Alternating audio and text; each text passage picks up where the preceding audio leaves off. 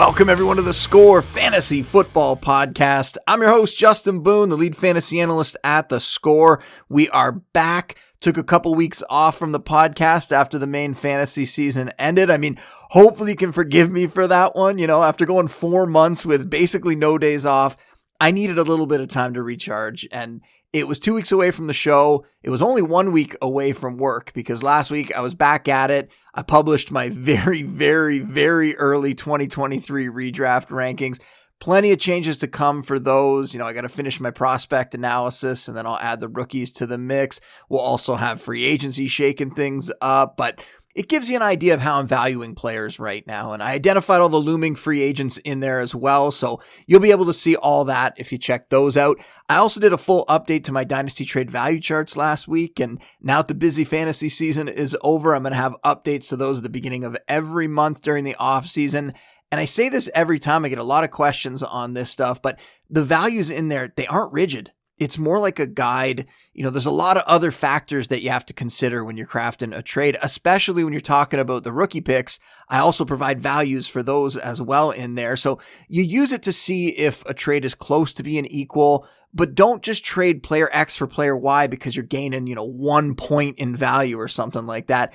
Make sure it's also in the best interest of your team. And don't worry, I'm going to be around all off season. I'll be answering questions on Twitter. We'll do some mailbag shows and stuff like that where I can hopefully help out with some of those trade situations for you. Now, I know it's been a long intro here, but we're getting all caught up.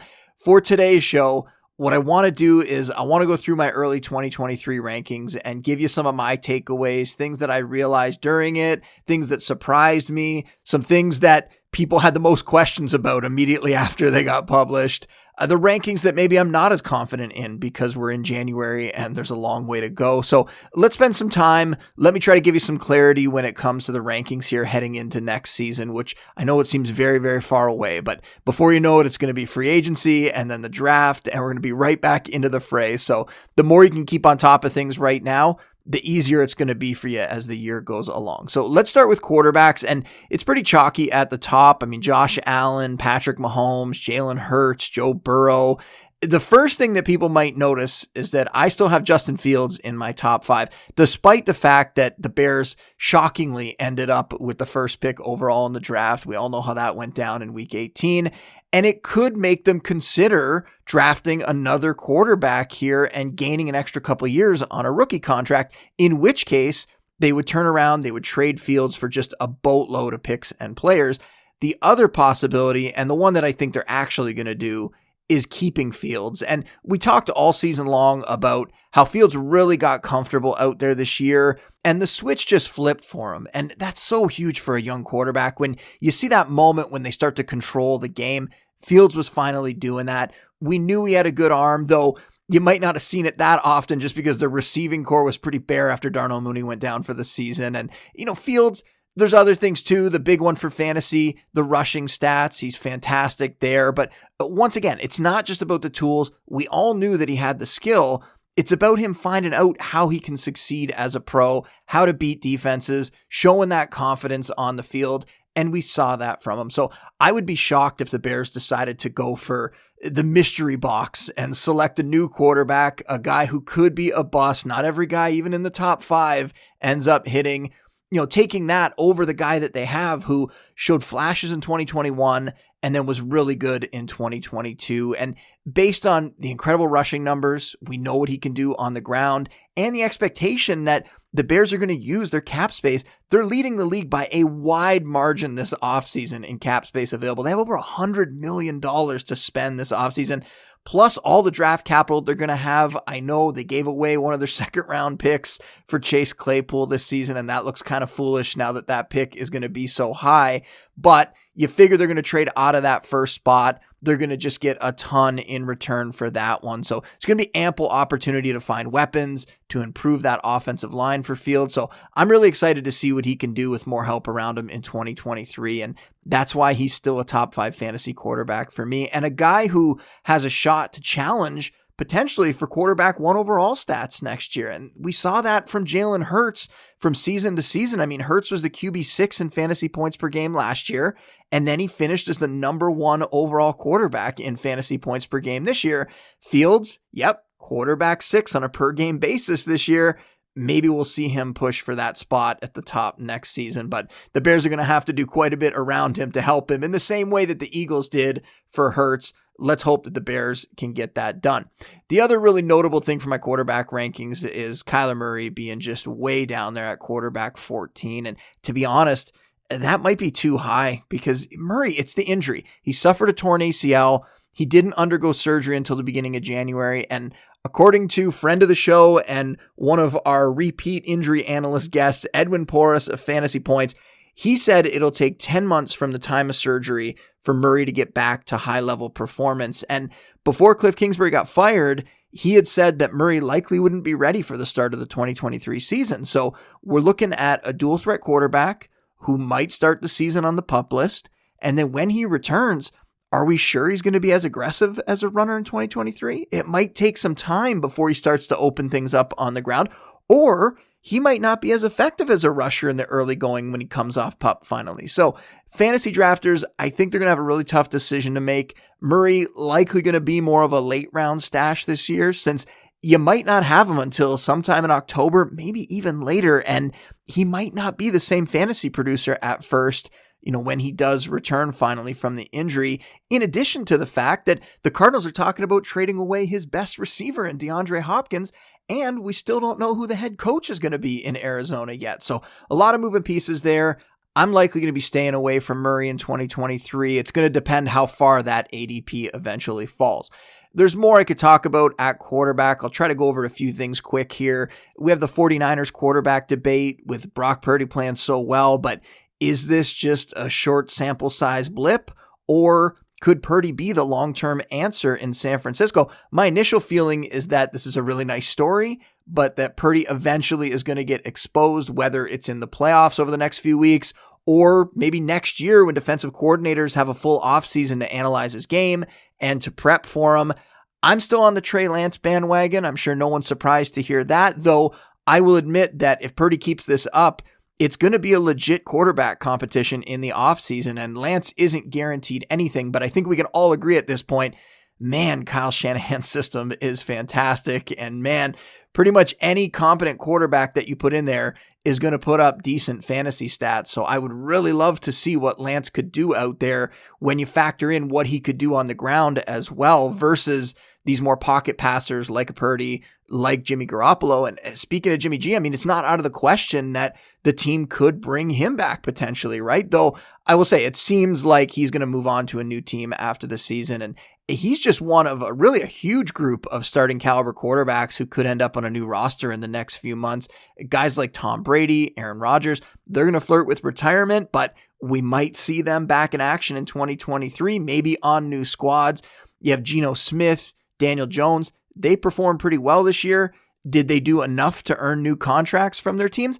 I think so, but we're going to have to see on that. There's also Lamar Jackson, who really seems to be unhappy with the Ravens, but you figure they're probably going to franchise tag him. They're not just going to let him walk.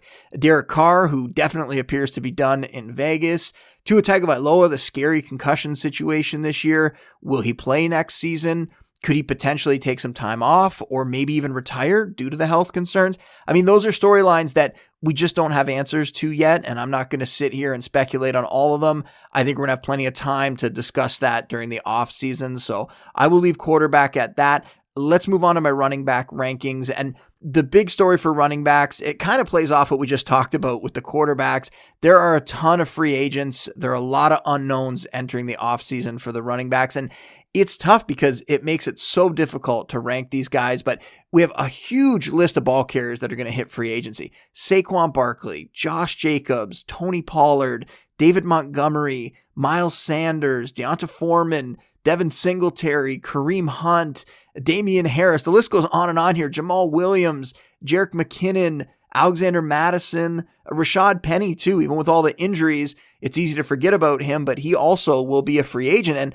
unfortunately for those guys, running backs really don't get massive contracts these days. So we might see some of them return to their current squads, maybe on team-friendly deals. There's definitely going to be some movement though, and we might see some of them join teams that already have established starters. It's not guaranteed that they're going to go to a squad and all of a sudden they're going to get these monster workloads. You have clubs really trying to make sure that they have a lot of depth in their backfield, so we could have a few of these guys hurt the values of some other star backs too. I hope not, but let's face it, we know it's going to happen with somebody. So like the free agent quarterbacks, I did my best to rank them just based on talent and based on me giving sort of an educated guess of how I think their situations are going to play out. So that means Barkley, Jacobs, they're still in the RB1 range. Pollard's really a wild card, but we saw this year he could be a top 10, top 15 fantasy back when he's given the touches. Can't wait to find out where he's going to go. I would love to see him get signed by Miami or Kansas City, one of these really electric, exciting offenses, somebody that could use him really well too. And then the rest of the list, Montgomery, Sanders, Foreman, Singletary, Hunt, Harris, Williams, McKinnon, Madison, Penny, those guys are much more situation dependent. So they're all in the low end RB2 to low end RB3 range, and we'll sort them out more accurately as we find out their 2023 landing spots. One name though I will say that I'm not as high on is Kareem Hunt. And I mentioned this one at some point during the season, but we've been waiting for Hunt to get a backfield to himself for a couple years now, really since he left the Chiefs, and we might finally get it this year, only he really didn't look like the same player this season, and I didn't like what I saw, so I am much less interested in him and his fantasy potential moving forward. That's kind of where it stands for me. We also need to be mindful of some of the young stars who are going to be working their way back from these major injuries. So specifically Breece Hall on the Jets, Javonte Williams on the Broncos, and Breece Hall, he was well on his way to win an Offensive Rookie of the Year before his season came to an end after 7 games. Still finishes the RB7 in fantasy points per game in half PPR formats. Unfortunately, we were robbed of what really could have been a league-winning fantasy season from him as a rookie. Now he's got to overcome a torn ACL. That might cost him some time early in the season, and it could really limit his production a bit. But assuming everything goes well, he apparently had minimal meniscus damage according to Ian Rappaport, so Hall should still be a factor in 2023. Kind of like how Saquon Barkley, not this year, but Saquon Barkley last year, when he was coming back from his torn ACL that happened a couple years ago. If you remember, Barkley got off to a decent start, and then he suffered a different injury that cost him the rest of that season. Then Barkley comes back this year and is just a world beater again. So it's hard to project top 12 numbers for Hall next year. I have him as more of a high-end RB2 for now, and then we're going to have to monitor his recovery. Given his age, it's not impossible for him to get back to form and be really good in 2023. I would just lower expectations a little bit for the coming season. Still a very bright future for him. I'm far more concerned with Javonte Williams though, and Williams' injury, apparently it involved his ACL, his PCL, and his LCL. And I'm going to go to our buddy Edwin Porras, his analysis again one more time. He compared this injury to J.K. Dobbins' injury last year. And we all know Dobbins missed time early in the season, and then he really struggled to regain his form, started to look pretty good late in the year. But remember, Dobbins suffered his injury in August of 2021. That was before the season. So it took him well over a year to get back to anything close to his prior production. Williams, he got hurt in October this year. So there's no guarantee that he's going to be an effective back in 2023. He might be a full month behind Dobbins' timeline, and we don't know that for sure. Maybe Dobbins had setbacks that delayed him, but I would expect that the Broncos are going to go out, get another back, maybe one of those mid-tier veteran free agents that we talked about, somebody that could come in, handle the bulk of the work early in the season. And if that happens, then Williams might be splitting with them later in the year. It all adds up to Williams being a potential stay away for me in 2023. I have him down at RB25 at the moment. I love the player. I love the talent. We're going to keep an eye on that rehab, but I likely won't be investing in Williams until 2024. Another takeaway that people might notice in the RB rankings is my guy, DeAndre Swift. He is back up in the RB2 range. Cam Akers, he's also right behind him, RB18 and RB19 respectively. So Swift, I will say it's tentative here because if the Lions decide to bring back Jamal Williams and all the touchdowns that he scored this year, or if they go out and they sign or they draft another back, then Swift is going to fall a bit. This ranking has everything to do with me liking Swift and with that depth chart kind of opening up if Williams leaves. The problem is Swift just can't stay healthy. And I think the Lions would probably be foolish not to invest in another back to pair him with. So that makes it really hard to rank him at this point. If it was purely based on talent, if he was getting 15 touches consistently, Swift, yes, he would be a top 10 fantasy option, but I doubt that happens right now, just based on what we've seen and how he's just kind of broken down time after time. Now, Akers is a different story. He was coming on late in the rookie year. Then he suffered that Achilles tear before his second season. And because of that, I talked about this relentlessly. I was out on him. I did not want to pick him up for 2022. We haven't seen backs come back from Achilles tears and then regain their form a year later.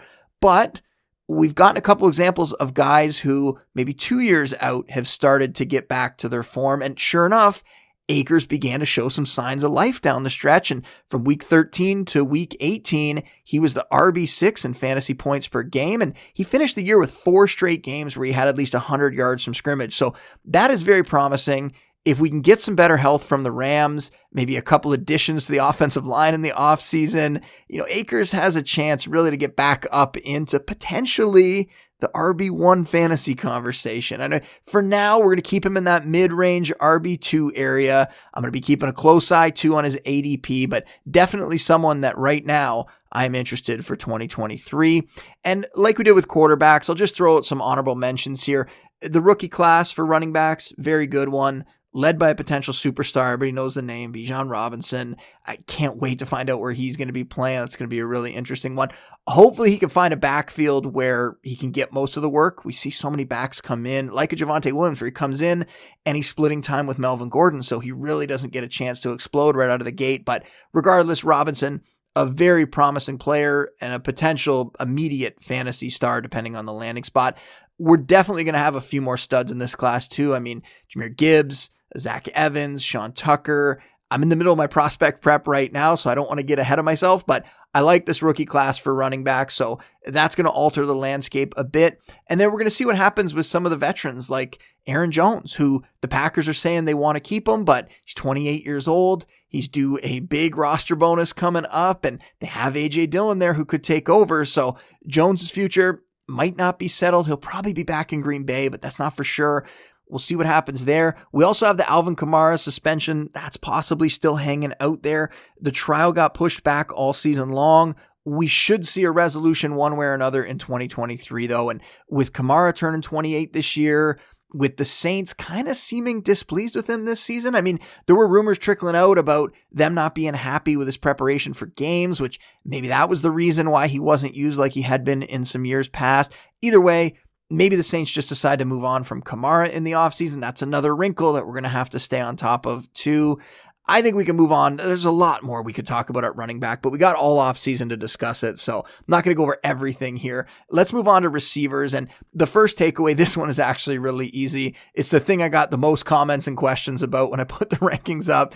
Garrett Wilson being my wide receiver 12 for 2023. And that is not a dynasty ranking. He is even higher in my dynasty rankings. That is a redraft ranking. And I get it.